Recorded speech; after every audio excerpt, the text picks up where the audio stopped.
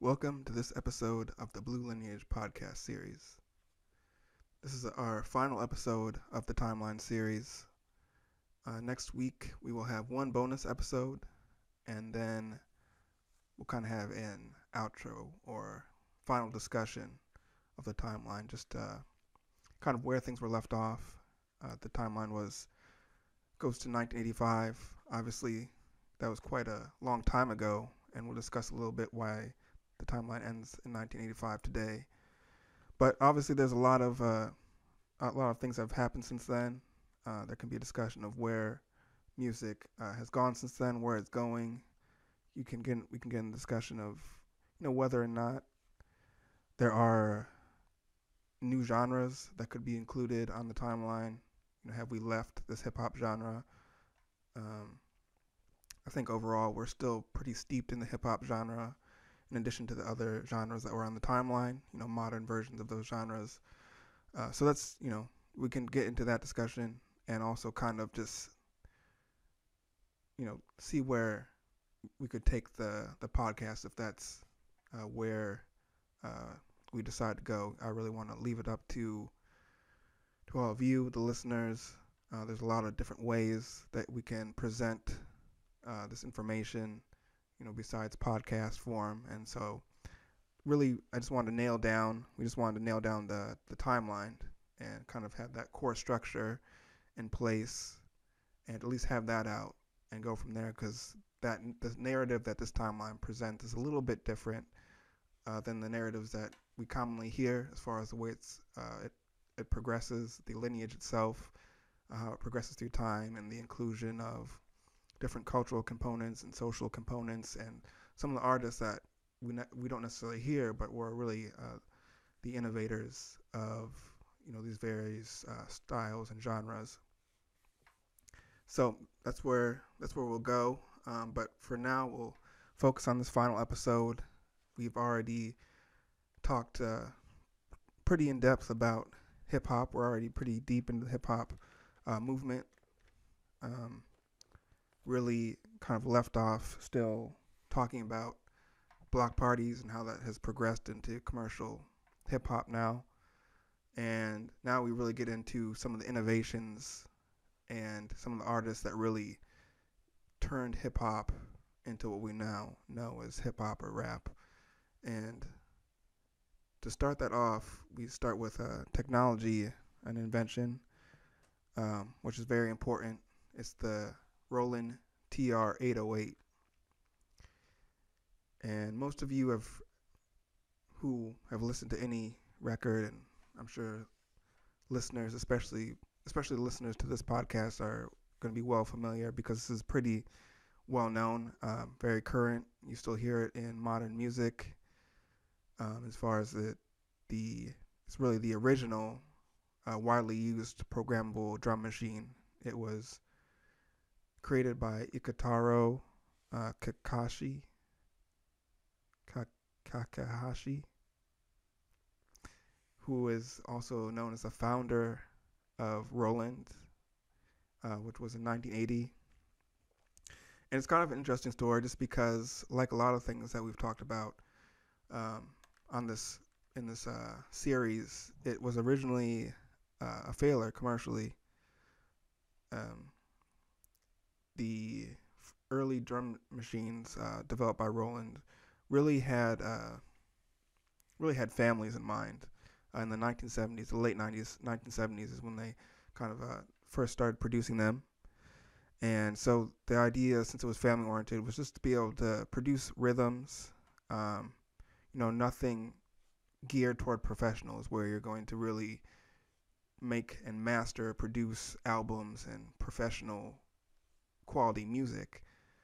Um, but the 808 came out, and that was the one that was intended for pros. But as you can imagine, when you're trying to enter an industry, well-established industry, and you're kind of putting something out that was, at least initially for families, as you can almost think of as a toy. Uh, it's not going to necessarily break in right away. People are not going to have the skills or tools to use it, and so it might take a little bit. And especially with the TR-808, which used analog circuitry, and it had a lot of unique quirks, the components that they used. Um, because it was a failure, the original TR-808 is the only one that has those exact components and circuitry. Some of the later models, once it picked up, they tried to replicate it, but the hardcore producers and DJs will tell you that you can't replicate the original. Um, Only 12,000 were ever made between the years of 1980 and 1982, and then it was discontinued in 1983. So a very short window. Very few units. They're hard to find.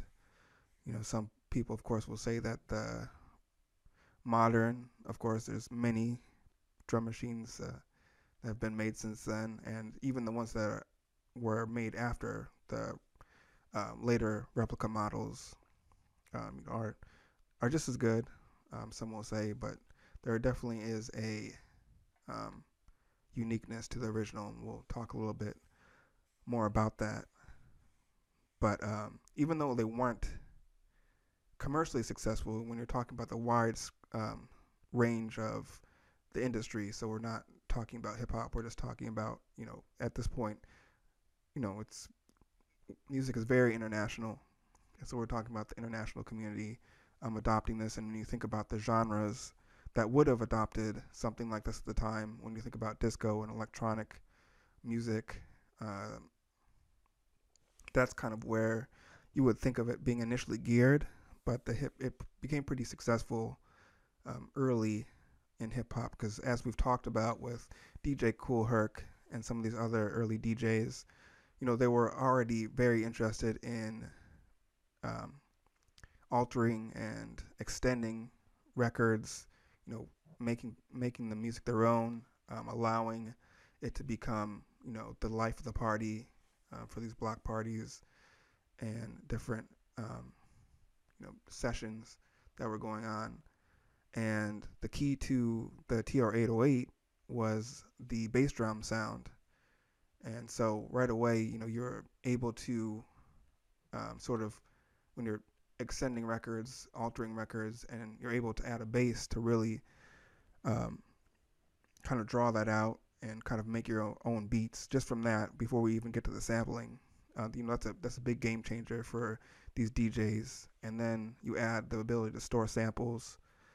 And as we discussed earlier, the break was one of the very early techniques, part of the art for DJs, and something like the TR-808 just opens up a whole new world of possibilities when you're able to do all these different things with the music and extend the beats and the break in the music. And one of the early adopters that we may or may not have heard of is Yellow Magic Orchestra, and that was probably one of the first first bands to adopt the TR-808. But as far as the American, one of the first American songs that you recognize it on would be Sexual Healing by Marvin Gaye. And so, as I was talking about before briefly, as far as the quirks that kind of make the Roland TR-808 unique, it was one of the key components was the transistors that they used. They considered out of specification, but they were purchased by Roland, and they weren't faulty, but they had particular qualities that really the TR-8 has almost like a sizzling sound to it, which is kind of like one of those perfect imperfections where you kind of end up with an accident when you think about things like distortion, intentional distortion that you hear on tracks or guitarists and other songs.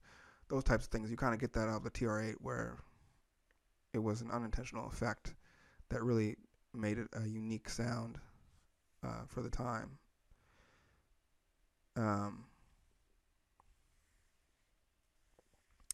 And so the component was also known as as a 2SC828R, and that's just the key component that really gave the unique sounds. And so once those you know sort of quirky transistors and whatnot were all used up, that was it. And then the TR8 was discontinued. TR808 was discontinued. And besides the lack of commercial success, that was the main reason why it was discontinued. And that's why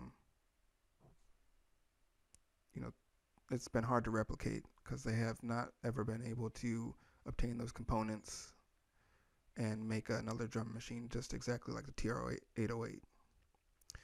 So that's the bulk of what it is. I mean, you can really just scan around the internet, the archives, and find a bunch of different artists, modern, from the 80s till now, who still employ the TR808. Of course, I think one of the most well-known records of recent times was probably Kanye West, when he used it for his album Heartbreaks and 808s. But you can also hear it on recent tracks like Drunken Love by Beyonce. And also, when you think about modern music, you can think of 808 Mafia. It's in the name. And they are really a core innovator of Atlanta's trap sound, as well as a lot of other producers using the TR808 in that trap scene.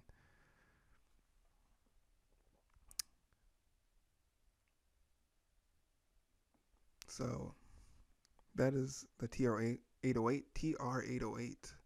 I don't know why I have trouble saying that. It's just very simple. So next we'll go back to the artists, and we're going to start off with Funky 4+1. And Funky 4+1, they're a hip-hop group from New York, and their members were Jazzy Jeff, Sharon Green, also known as Ciroc, DJ Breakout, Guy Williams, and Keith. And they were reportedly the first hip-hop group to get a record deal in 1977, and they were also the first hip-hop group to perform on national TV, and they were also the first hip-hop group to have a female member, Ciroc, one of the great MCs. And some of this is kind of trivial, as we've already talked about. The first commercial hit was by Sugar Hill Gang, shortly followed by The Sequence with their hit in 1979. So although they were the first, they really didn't see success till a little bit later. And all of these records are kind of trivial to a certain extent, just because in the grand scheme of things, these records are all within that early span of hip hop, and it's kind of who came first, who was recognized first commercially, and it really kind of speaks more to the greater cultural movement that was going on, not necessarily that these particular individual acts were overly innovative individually. They're definitely contributing. The reason they're on the timeline is because they're some of the first, and they kind of set the tone in the commercial sector, and it's with the early success of hip hop. But it's also just kind of one piece in this big cultural movement. As we talked about previously, in the club scene and the block parties, a lot of the stuff was kind of already developing, in the underground. So the fact that these different artists surfaced is very important, but it's also just important to remember that this is part of this whole hip hop culture that was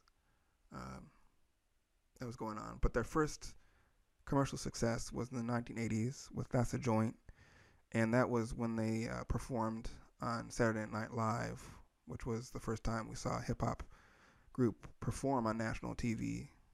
And that really ended them helped them, kind of catch fire, and they were asked after that to open up for Blondie, but Sylvia Robinson prevented them from doing so. And that's kind of one of those things that we've continued to talk about as far as this interesting disconnect and situation where we have, people black artists who've come up through, have had their own success, their own careers in music, and then have, kind of changed sides as they leave the performance side and get into the business side, and kind of employ the same controls and limitations that we saw, the other, the industry overall, just kind of controlling artists in a way that may or may not have benefited them in the long run, or may not have allowed them to be successful, independently successful, have the same success that they had, and to get to the positions that they are now. But that's really Funky 4+1. Definitely check them out on the timeline, or just, in general, classic MCs in that group.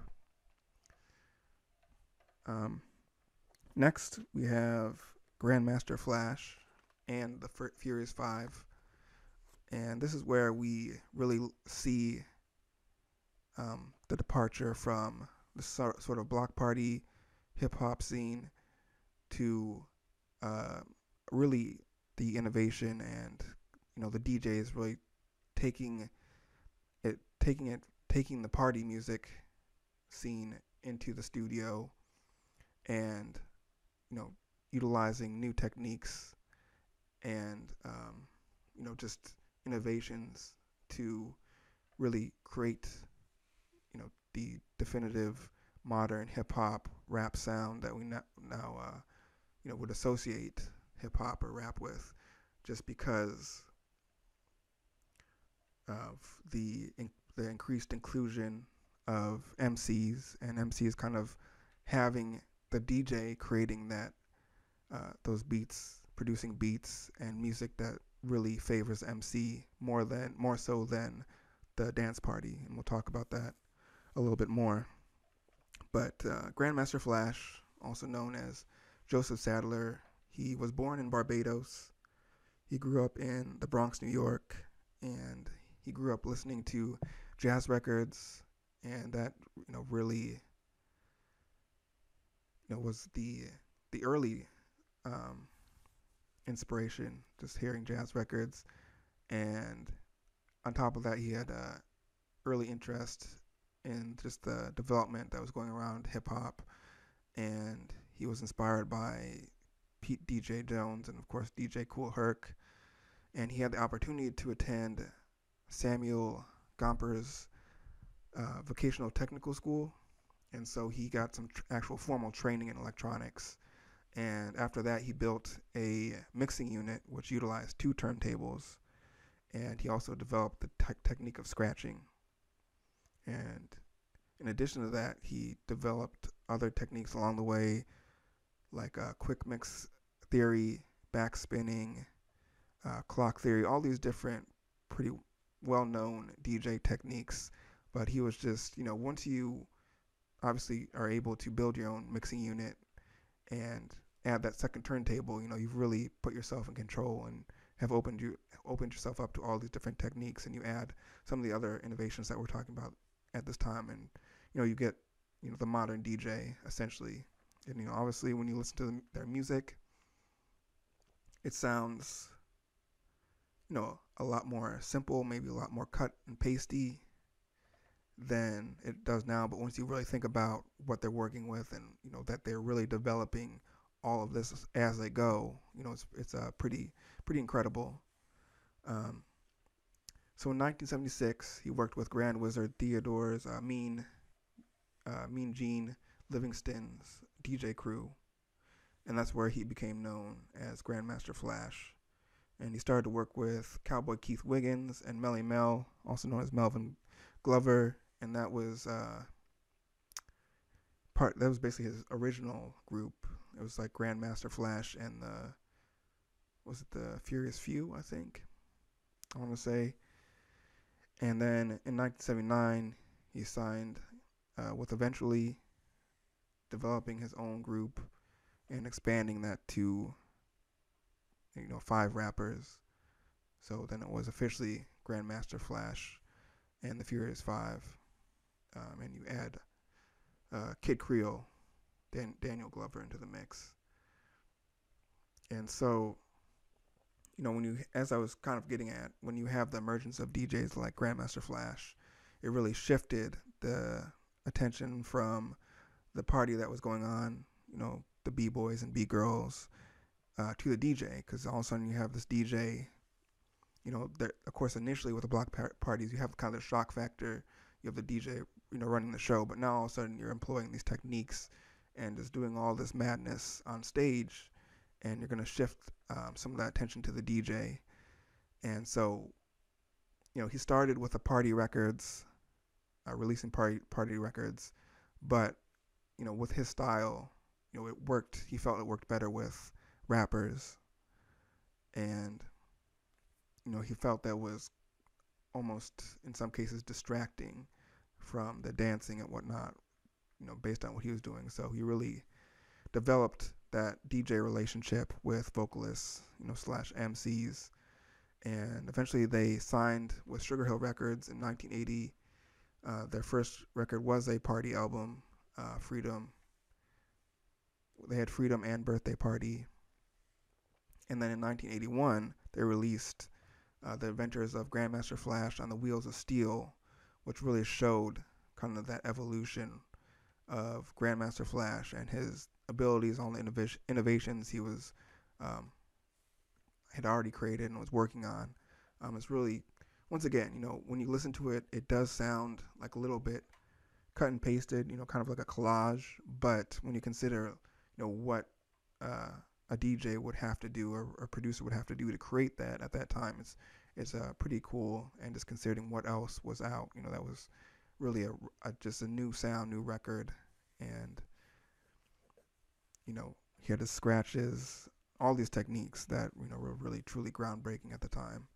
And then in 1982, as we talked about, this kind of shift to MCs, they released The Message, which is where you see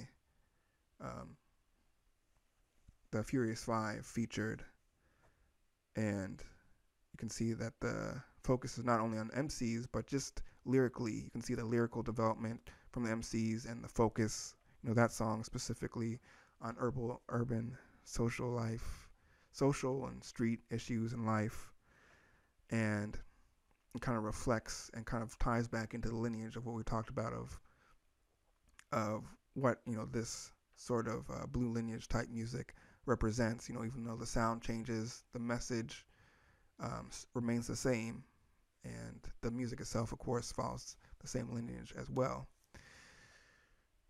So, that was kind of their pinnacle at the time. Once again, we've talked about a number of artists who, were not necessarily focusing on commercial hits in the timeline. We're really looking at innovation and some of these early artists who just, created and designed the sound. And so this was kind of the pinnacle for them, just because of the diverse interests. You have essentially 6 people, and people who are obviously very creative, really creating the sound as you go. And so in addition to just different views, and also, once again, some barriers and issues like compensation by Sugar Hill Records, they had difficulty keeping that unified focus and goal. And so, they had some court appearances, and eventually the group just mutually went their separate ways to record. And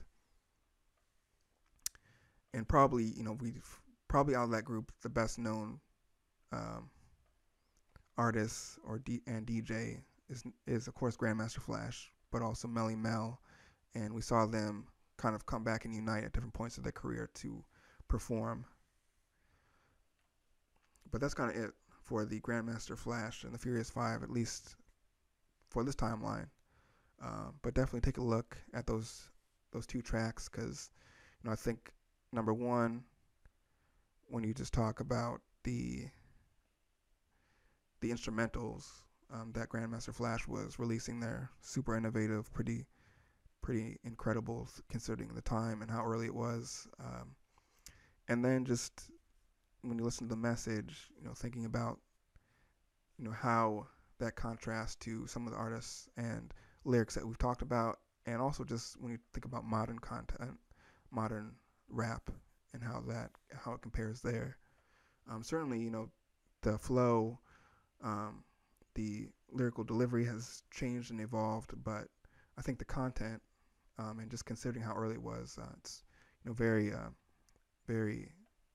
good quality stuff to listen to, very historic and important.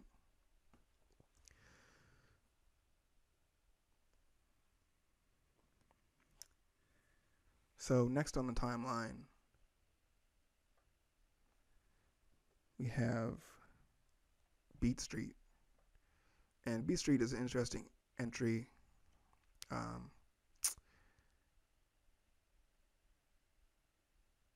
Just because it's a movie and it was created and produced by Harry Belafonte and Orion Pictures, which is his film company. And it was initially a failure by the box office, but it became really important, not only here, but especially internationally. And it's really a classic in hindsight, and it's really an important marker of the state of hip-hop at the time. It's kind of almost like a time capsule of what everything looked at in that really early 1980s at this point. And it really, in 1983, a lot of studios took a lot of interest in trying to capitalize on this rapidly increasing interest in hip-hop. They saw Wild Style and Style Wars, two independent films, have a lot of success in that independent film world by critic. Had a really good critic response. And so that led to a lot of studios trying to really rapidly make multiple projects. And I think, that was a good thing, to really capture the movement that was happening. But I think this rush to really kind of capitalize is the key word, to really profit, kind of led to the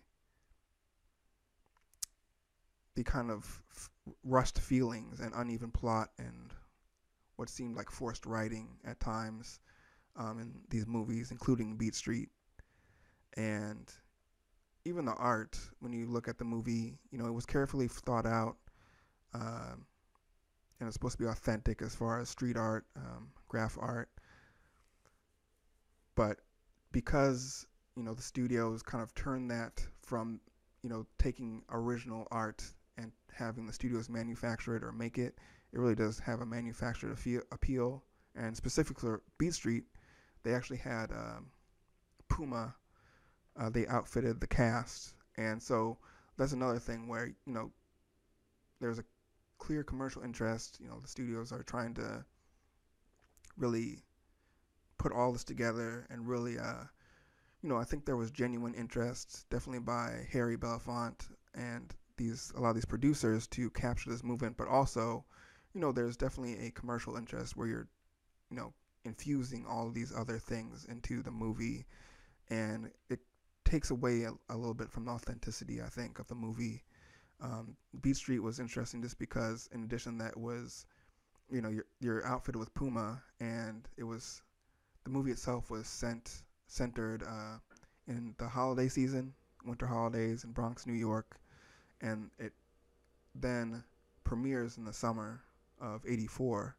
So there's a little bit disconnect there. You're kind of having this loose holiday winter theme, and people are in the theaters in the summer, hot summer, watching this. So there's a little bit disconnect there. If you really wanted to have a full impact, for what the movie was, you probably would want to have a little bit more continuity there between when it was recorded or filmed and when it was released. But regardless, the movie itself, the cameos alone are incredible. I think created a really good snapshot of the time, and they really did try to be authentic and really represent the hip hop community. But you see, people like Kool Herc, Afrika Bambaataa, Soul Sonic Force, Jazzy J, Melly Mel, and the rest of the Furious Five, the Rocksteady crew, Dougie Fresh, and we in the movie you see Rocksteady crew versus New York City Breakers, which was a really cool crew duel in the film. It was probably one of the better performances or highlights of the film. But there were other pretty notable performances, and even though it doesn't necessarily all go together sometimes, the performance individually were still pretty good. They were still snapshots, even though they definitely could have been better or captured better. It's still a great, like I said, almost time capsule of the times. And the graphic writers, Phase 2 and Blast, were also brought in as artist consultants. As I said before, they wanted to have that authenticity in that respect. But once again, there was a little bit of something was lost in translation between the authentic art and what was produced by the studios. But once again, the focus here is just the attention to detail and the intent of it. And they had Arthur Baker handle the music, the soundtrack. And like I said, even though it didn't do well in the box office, what followed after that initial release, the media exposure, and it was very successful in the movie rental market, and eventually got very popular, and it aged much better than some of the other movies. Like a lot of people will compare it to Breakin', which saw a lot more initial success, but over time, Beat Street definitely aged better, and that focus on authenticity really paid off in the end. Because if you watch Breakin' now, it seems a little bit almost cheesy, a little bit fake-ish, in comparison to Beat Street, in my opinion. And it was, important in hindsight, but as was also at the time, it was very important in popularizing hip-hop culture in Europe, because now all of a sudden the international community was able to see hip-hop culture. We've talked about music and some of the artists, U.S. artists, traveling around to Europe and different parts of the world and spreading music that way, and obviously records and whatnot are internationally released now. But the visuals, the ability to see what hip-hop culture, and this is very important, because especially when you get into funk, and now when you get into hip-hop culture, you talk about the importance of the actual cultural identity, that the important visuals that kind of go along with that. With funk, it was more of, like we said before, was more of a personal movement. It was more of a movement for the black community, even though it did have a lot of international success. It did help connect the black community to Africa and other African cultures of African descent. But now, you're able to really see it through movie. There's very limited ability for international communities to really have a visual of this hip-hop movement and everything that was going on as far as the art and the dance and all of that. And so now, you have a whole movie that, theoretically captures what was going on pretty well. You have to remember that, this is before MTV was just starting, and there was a delay in having, non-pop black artists, as we kind of already discussed, on MTV, and there weren't really other programs that would have reached those communities in that way. and especially beyond just concert performances. You know, when you're really getting into the actual culture, like what hip hop meant, you know, in New York and these other communities. And so I think, you know, it might not be super important to the listeners of this podcast just because there's kind of inherent knowledge for many of us, but just kind of recognizing what Beat Street meant to the whole greater movement as far as kind of popularizing it beyond the United States, and also, you know, popularizing it for other communities that, you know, did not have access to the music. And that was one of the reasons why it was so successful in the rental market, just because you have to remember with the box office, depending, you know, where it was, when you have one or two screens or fewer screens to view a movie, you're going to have some picking and choosing depending on the market, what's played. So the rental market, of course, we've kind of talked about that there was a great interest in, you know, some of these different sounds, whether they acquired it through mixtapes or, you know, through these other sort of secondary markets. And that was kind of the way that hip hop in general kind of spread throughout, you know, the United States and beyond, for some of these listeners who didn't have access to the sort of this urban community landscape where it was going on.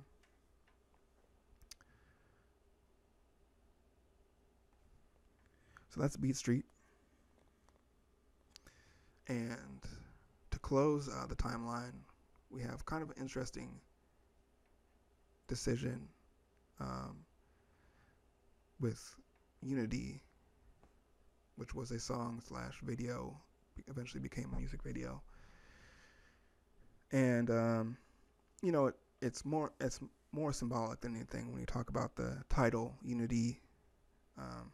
It's kind of ironic in some ways because, you know, as far as everything we've talked about, as far as Black American music history goes, Unity was a song by James Brown and Afrika Bambaataa, and both of these legends are, you know, huge innovators in the music as far as music goes, but they're also steeped with controversy, and in many ways they became kind of products of the music industry, as we've talked about, at least with James Brown. We didn't really get into Afrika Bambaataa, but you know, in the end, you still have to recognize their contribution for what it was. And I think in this case, just focusing on the song and video in particular, you know, this of course was the end of the funk era.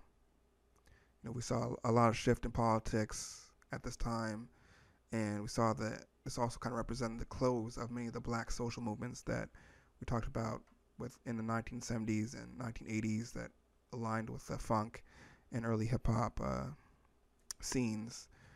And you know, we saw a lot of the social reforms and the social progress that kind of aligned with this. You know, this kind of marked a decline or closing of that. And even though that ended, these social issues, you know, really remained with this growing narrative of the model black family or citizen versus the crime and drug use that later drove like the crime bills and crack epidemic that of course took place soon after. So you can see this shift. You know, of course, James Brown is one of the innovators of funk, and Afrika Bambaataa is one of the early hip hop artists. And this video was a landmark as far as the first real official collaboration between James Brown and another hip hop artist. And when you listen to the song, the music itself has a positive music, but it feels a little bit curated and crafted. You know, I think certainly when you listen to it now, it kind of sounds like a song that you might like listen to in school or something. You know, it has very clear, the themes are clear. It's all about peace, love, and unity, and having fun. That's like the whole theme of the song. And so it doesn't really address the other structures or the other things the other barriers it's kind of like, anyone can do this or accomplish this if they want to. That's kind of the vibe that you get from that song. But the song does at the same time contain references to past movements and pay homage to some of, like James Brown's songs. And, you know, you have to wonder how much of this content really was to kind of pull James Brown into the project and not necessarily, produce a commercial or real genuine hit. It was more of just a kind of a, I don't want to say a marketing stunt, but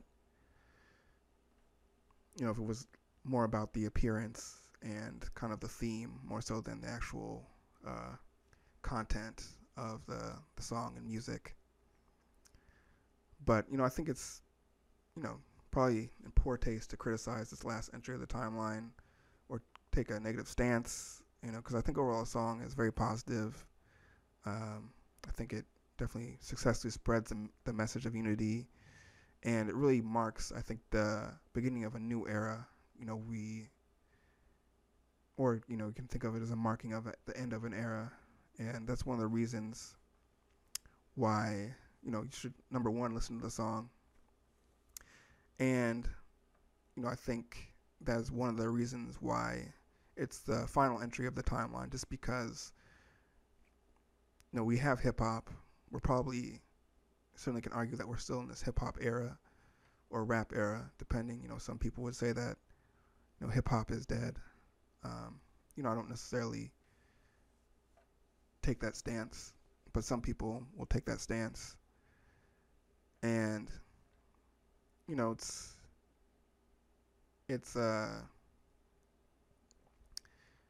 hip hop is definitely has evolved. Rap has evolved. Some people will say for the better, some people will say for the worse. But as I was saying earlier, the lyrical delivery, the beats, the technology employed, and the way artists integrate other genres and other subgenres and types of music definitely has enriched and changed hip hop / rap. But I think that you can definitely make the argument that we're still in this era, and from the social and cultural standpoint, it's hard to say that we've really moved forward or moved on from this. So the main takeaway from this ending, from this being the final entry of the timeline, is just to show that we're in this hip hop era, kind of a close of the funk era, and that political and social shift where we're saying, before this we were really in a movement where the black community was really in a position to thrive, and parts of it continued to thrive, but we saw a change of stance in the politics, and some of these social movements kind of faded away, and we kind of saw this message that similar to unity, where it's in some ways it felt manufactured, where now the black community had made it, and it was just a matter of focusing on these themes: peace, love, and unity, and having fun, and everything would be okay. And I think that can resonate with a lot of people during that time and following that time, who would say that there's still a long way to go. These social movements still had a lot of merit, and perhaps there was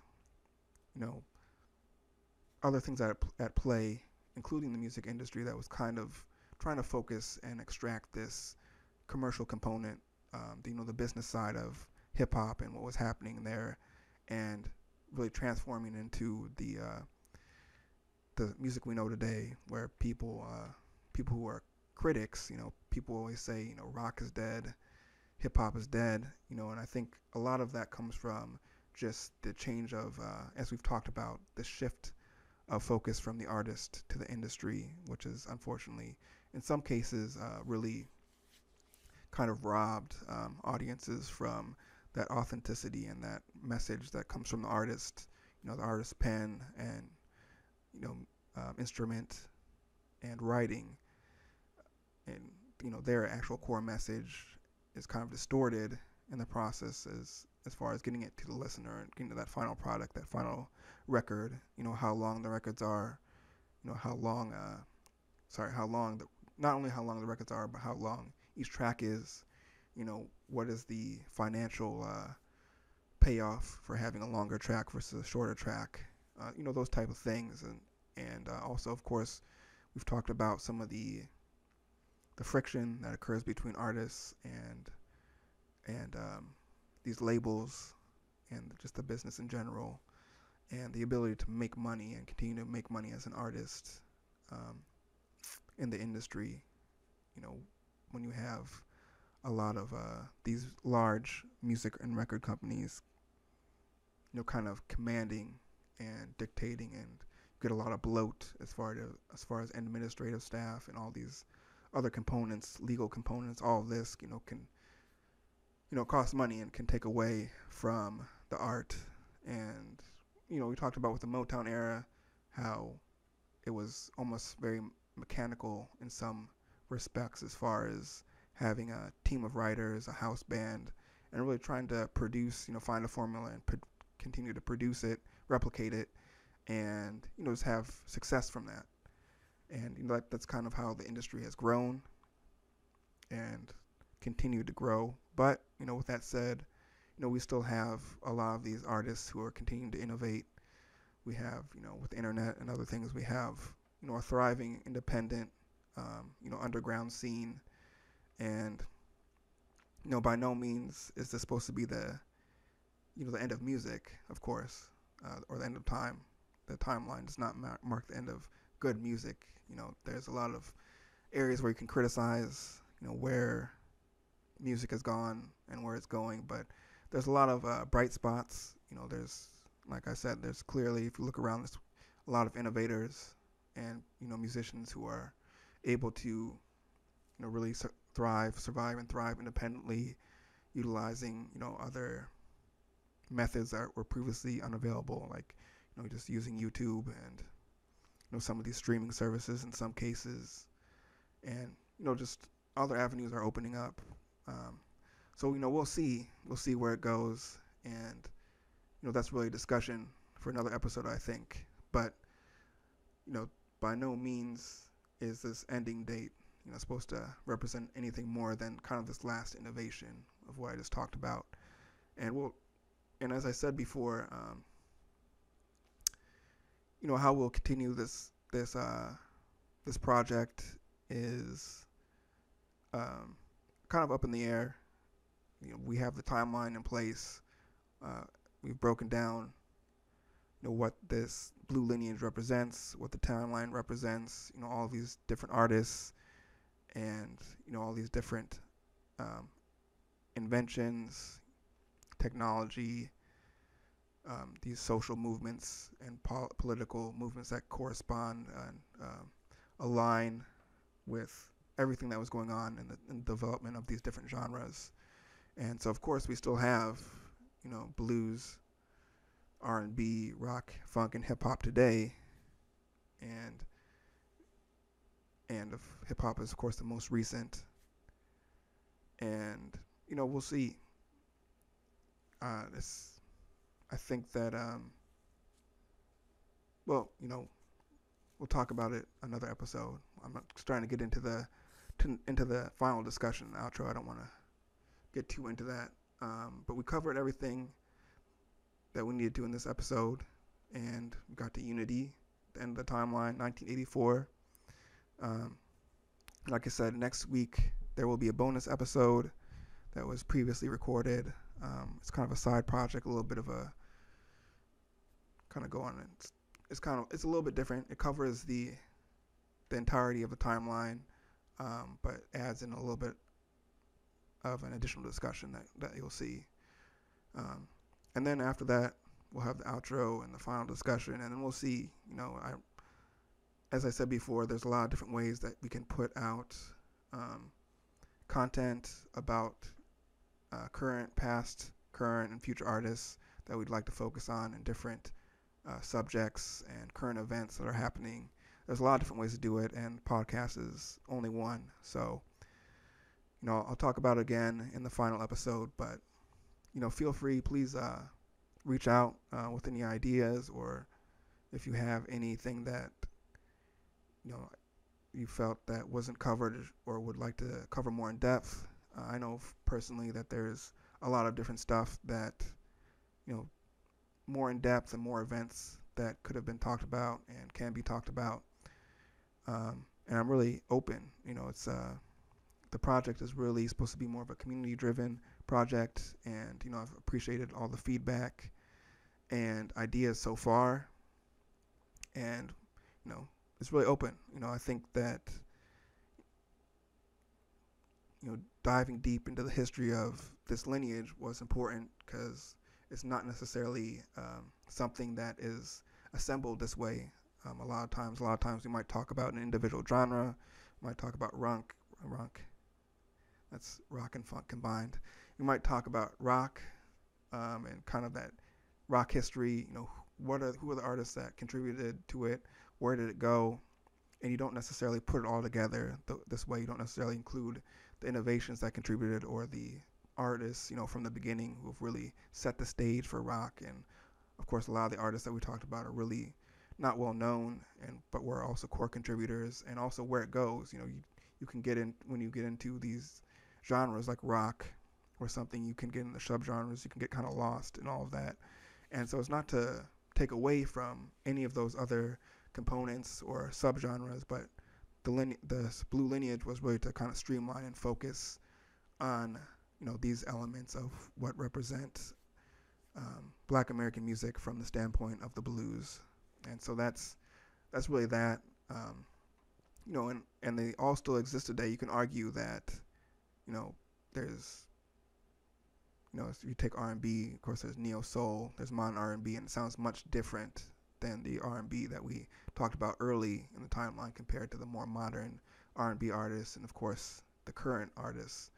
So you can talk about it all day, but really this is the core structure, and where we go from here is it's really up to you. So I always appreciate feedback, ideas, and we'll see where it goes. But hope you tune into the next bonus episode, and I look forward to closing this out and hearing from all of you. Thanks for listening again. I'll see you next time.